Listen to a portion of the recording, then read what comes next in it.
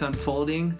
This is Jonathan Buckley. I'm here with Pastor Troy Albee. Today we're going to be covering heaven and the topic Small subject, yes, very much so. We got just a couple listener comments to go over real quick before we start. We have Tim from Abington. I've had trouble sleeping lately, and this has been the perfect solution. Your podcast puts me right to sleep. Oh, boy. Yeah. Oh, gracious. It's probably just the intro music, Maybe it is. Yeah, it is. It's soothing. We have Cindy from Hanover. Wow, wonderful episodes that have me excited about trying new recipes in the holidays. Oh, you know what? I think she's got us confused maybe with like a cooking, baking. Great Unfolding podcast. Oh, yeah, great cooking. Yeah, great cooking, great unfolding. Yeah, maybe that's what it's Grace Unfolding. Sorry, Cindy. Hope you can locate the real podcast you were looking for. She does not want cooking advice from me, I can tell you that much.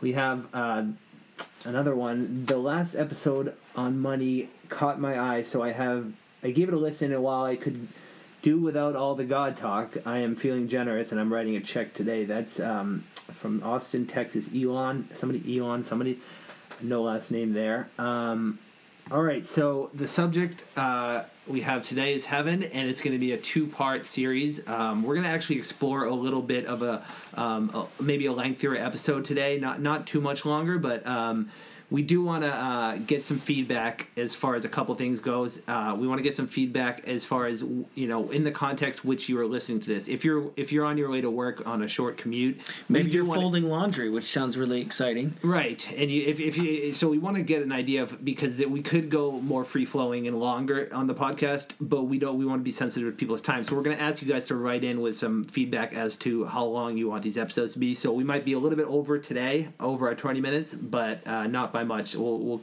explore that. But anyways, we're going to go into a two-part series today, starting with on the topic of heaven. And why are we talking about heaven, Troy?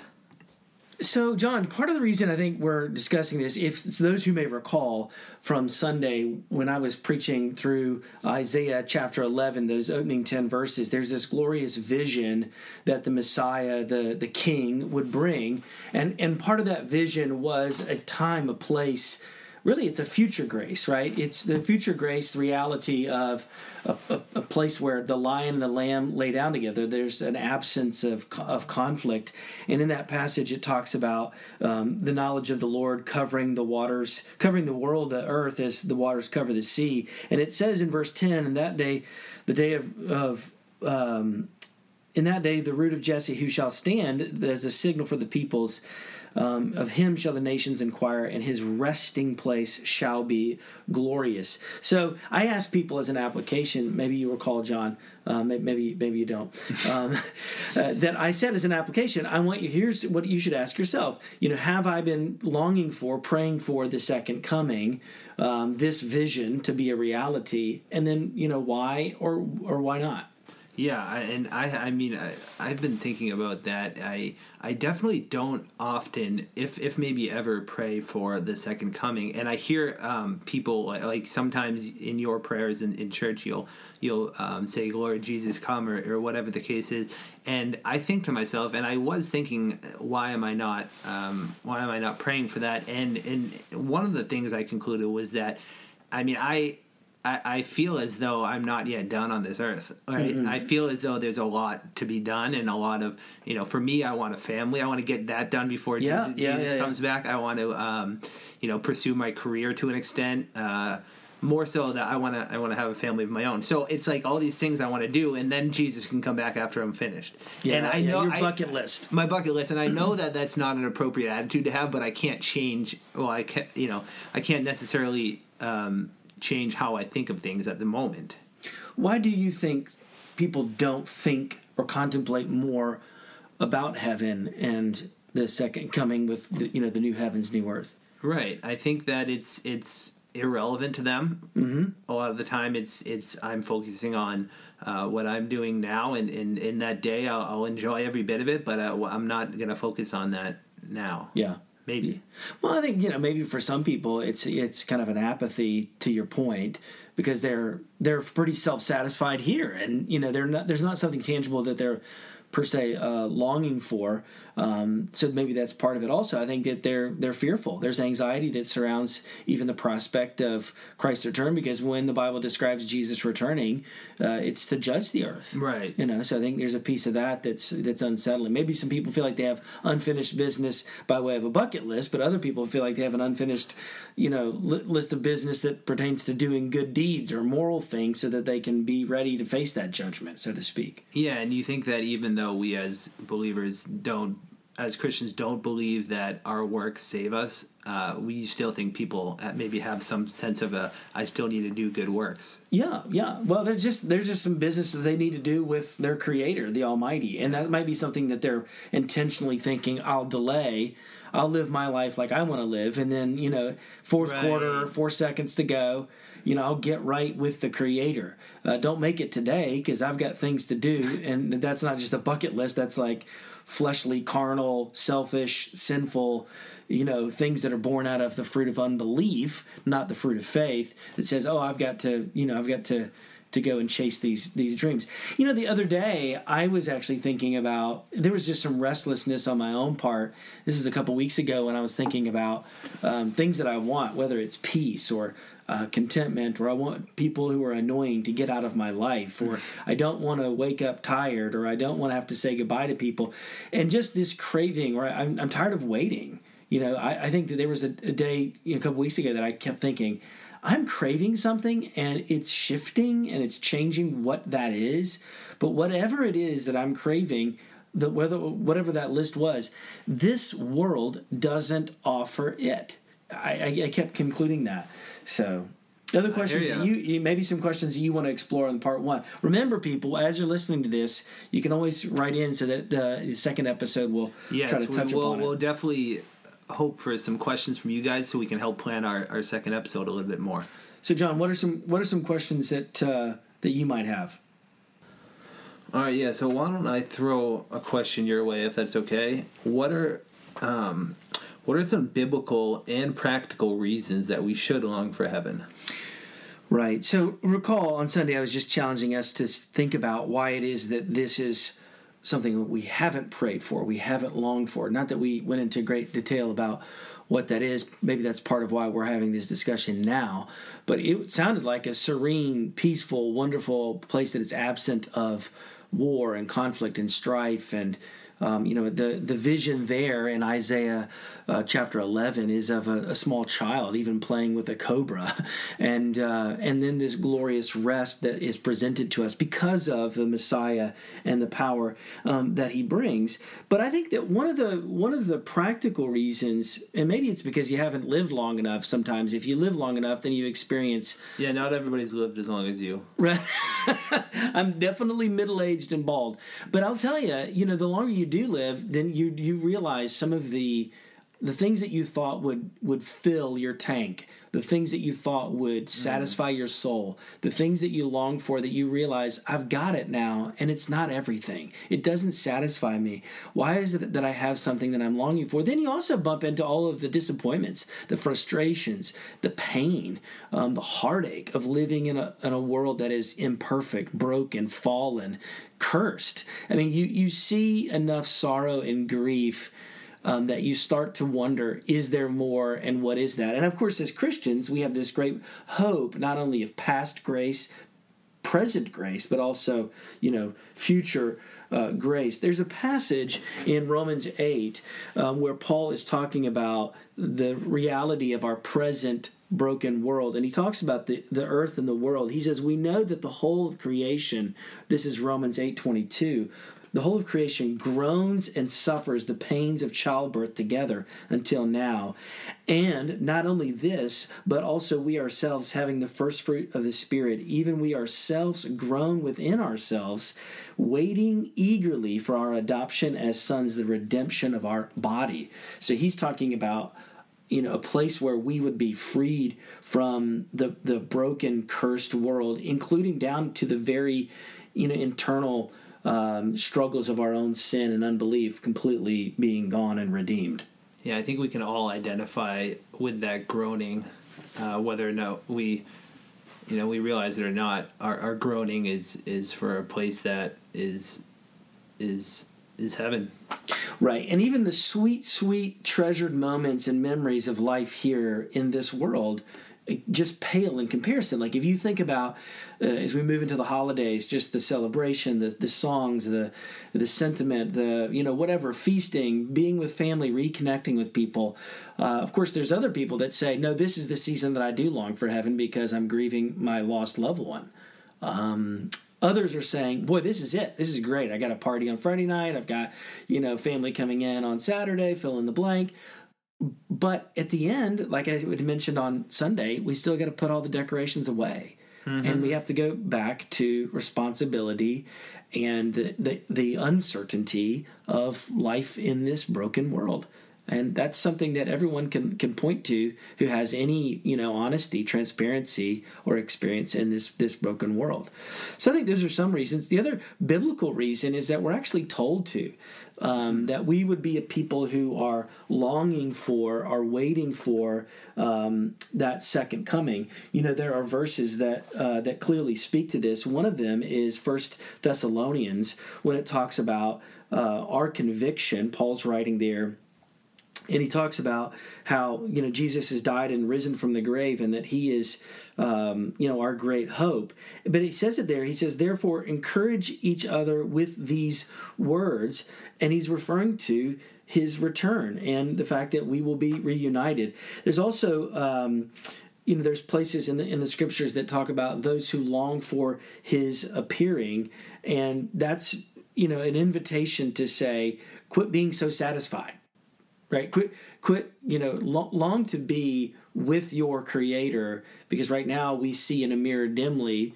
Then we shall see Him face to face. So that's another thought that comes to mind as to a biblical reason that we should be longing for heaven and longing for the correction, the restoration of this broken world. Yeah, and it's hard for us as Christians to have this conversation about heaven without maybe considering what is heaven, right? What is it not? Those kind of things. And oftentimes what's heaven in portrayed in the movies is pearly gates and God with a big Angels. White beard. Yep. And whatever. I don't even know what they prefer. But on that topic, do you mind maybe just answering what is heaven and what is it not? Yeah. No small task there. Right. And this can't be a comprehensive answer. It certainly won't be. But maybe it's best to just start with what it's not. And that's, to your point, John, the vision of Hollywood and movies is, or even, sometimes children's books or even spiritual Christian books, people get this impression that we're like little, baby angels with wings sprouting out of our back, and we're sitting on a cloud, plucking a harp, singing praise songs all the day long. And I remember as a young man, going back to your bucket list, thinking, man, that not only do I want to do more stuff on earth, going there sounds boring. I remember having an honest conversation with my little brother, thinking, man, does this sound as boring to you as people imagine it to be? Because this doesn't sound that appealing. Yeah. Right? It's not physical. It's just sitting there singing on and on and on. Now, there are other people that you talk to. I remember this time last year, my grandmother in her 90s, godly, faithful woman longing to see Jesus. You would ask her, do you think about heaven, Grandma? And I remember one time, even with her dementia, she perked right up and said, I think about it every day. Yeah. And she was eager to sing hymns with me. So I don't want to belittle singing or the importance of praising God. It's just that there is more to the picture. There's a whole lot more when you think about it. Now, it's probably best to begin by saying, if you were to pick up a concordance, which is essentially a topical way of navigating different themes or subjects or words, particular words in Scripture, if you see the word heaven or heavens heavens, sometimes that can merely mean the scope of the sky. So it may have nothing to do with the eternal state. It's just saying the skies, the atmospheric, the firmament of above, the stars and the clouds, that could be referring to heaven in Scripture. Right. There's another place that you would kind of consider the holy heaven, which is the dwelling place of God in His glory. The Bible speaks of imagery that we really can't imagine: a garden, a city, a perfect kingdom where there's a king ruling. But ultimately, heaven is a place on earth. In Revelation 21, when we read about heaven, yes, it talks about streets. Yes, it talks about a city. It talks about trees, a mansion.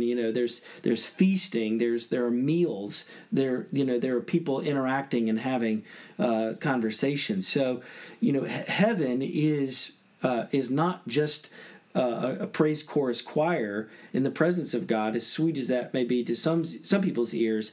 It's also things like dwelling with one another in a world that's not doesn't have the curse, right? That we actually get to enjoy creation renewed, restored, renovated, like it was in the garden originally. Right. It just going back to restoring us back to Eden, the garden in Genesis. But yet, and I think this is an important piece of that, and yet better. Why is it better?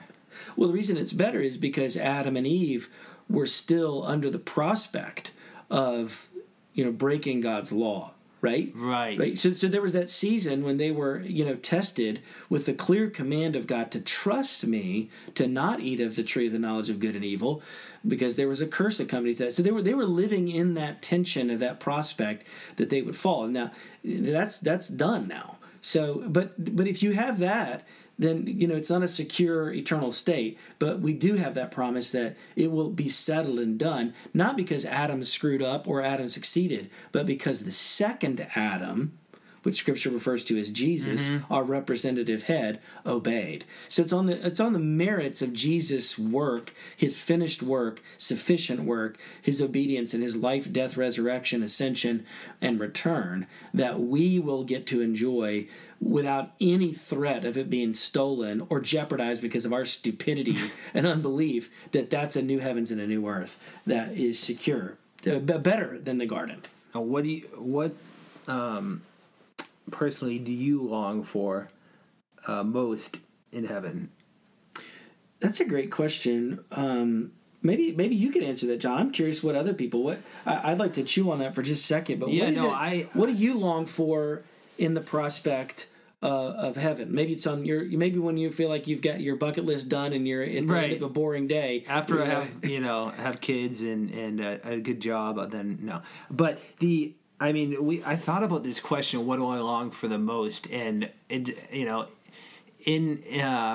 no surprise, I started listening when I started kind of listing out what I was longing for the most. It was all regards to my anxiety-free life and my insecurities being gone.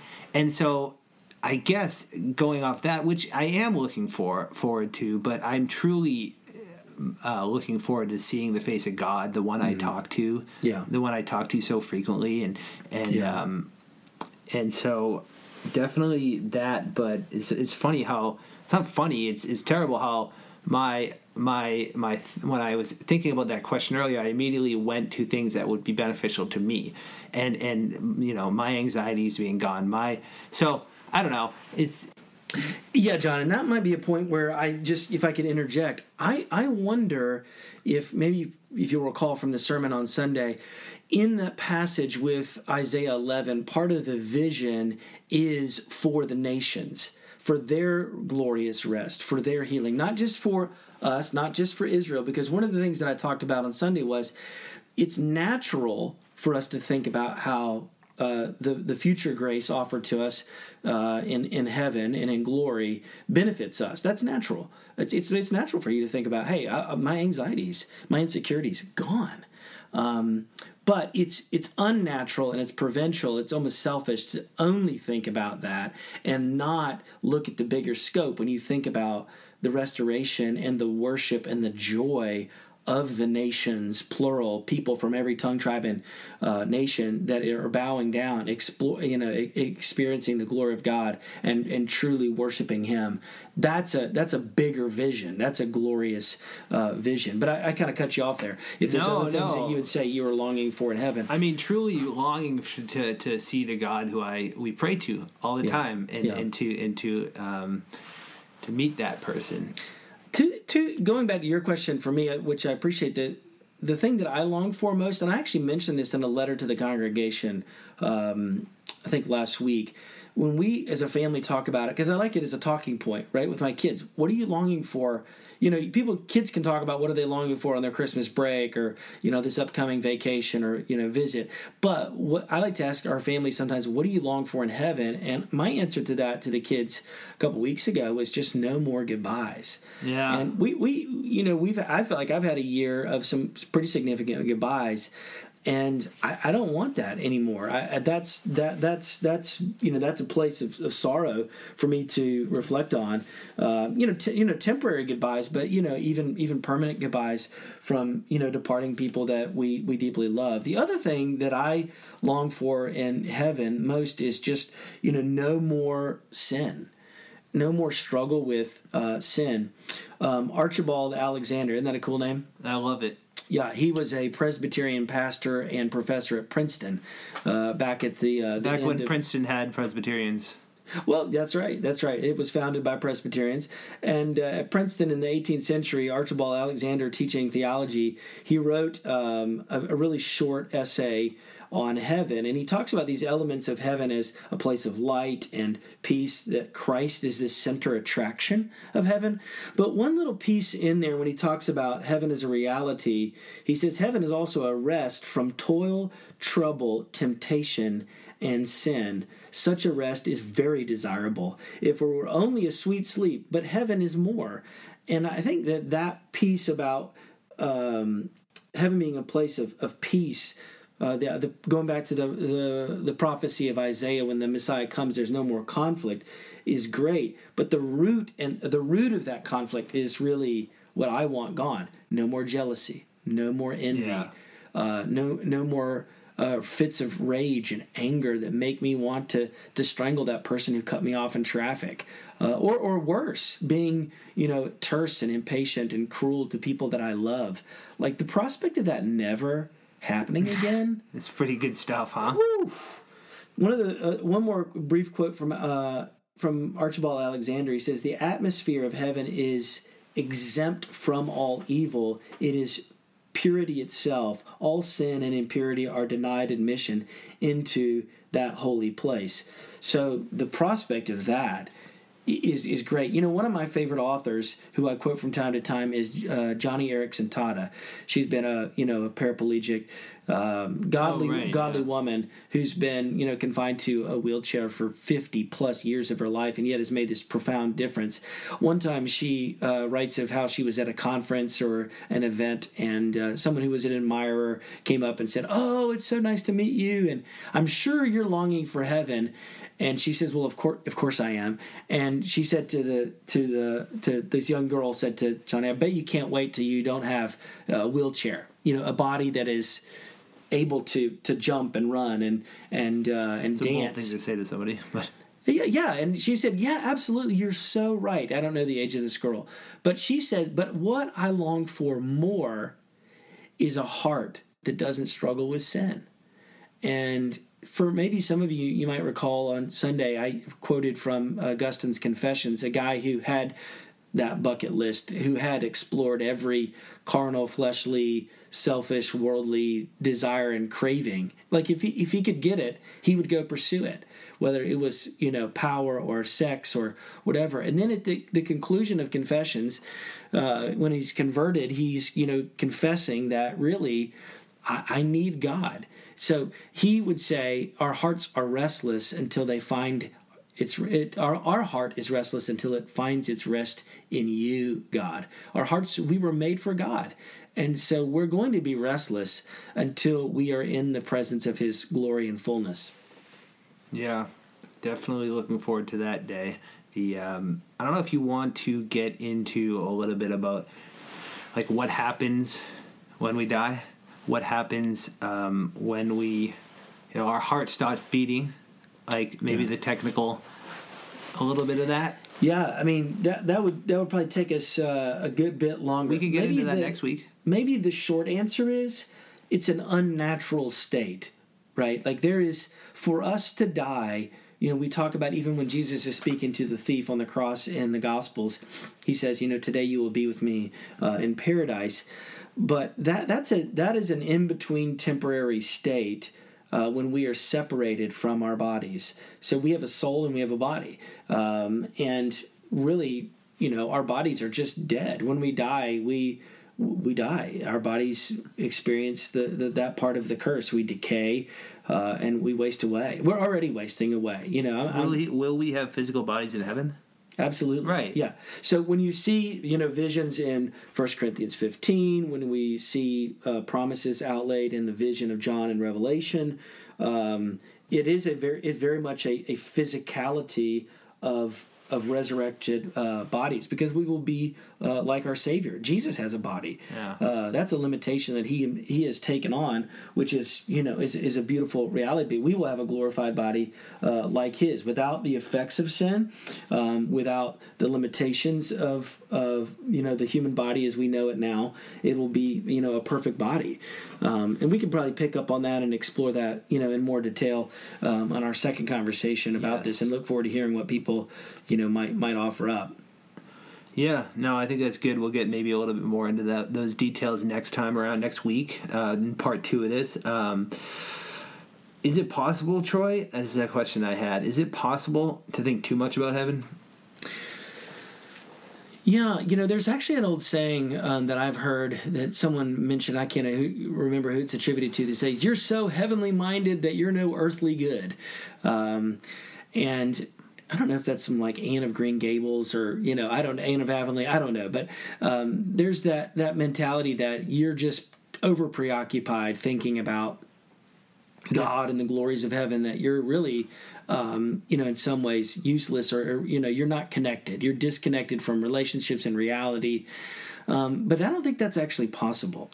And here's why. One is, there's a great quote from C.S. Lewis, and this is what he says. If you read history, you will find that the Christians who did the most for the present world were precisely those who thought most of the next world.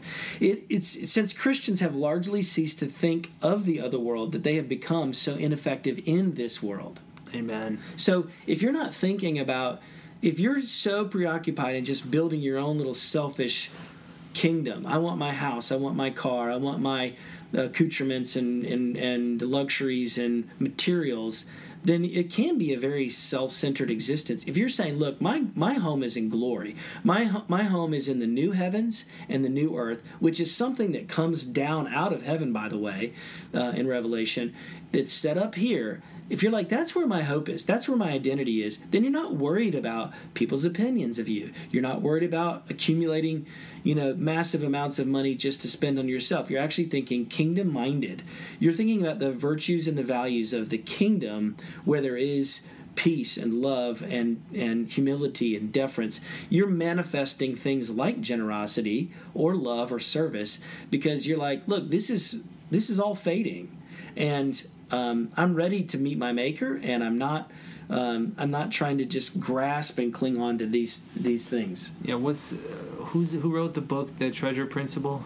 Randy Alcorn. And he actually has a book. He has a book on heaven. Oh, does he? He actually has a book even on in heaven, The Treasure Principle, he when he talks about storing up things of this earth, he contrasts that with storing up things that treasures in heaven, that things are eternal. So I think that's what kind of what you were just talking about there. No, that's great. That's great. Yeah. All right, why don't we wrap things up there for this week, Troy? And I will remind people that there's a second part coming up next week to this episode. And I wanted to just remind people that we do want your feedback as far as questions about heaven, and even just the format of the episode. Is it too long? Is it too short? So, but definitely send in some questions about heaven for us, so we can get on that. And I think that wrap things up. You have been listening to Grace Unfolding podcast with Pastor Troy Albee and Jonathan Buckley. We were unfolding the riches of God's grace for the good of God's people.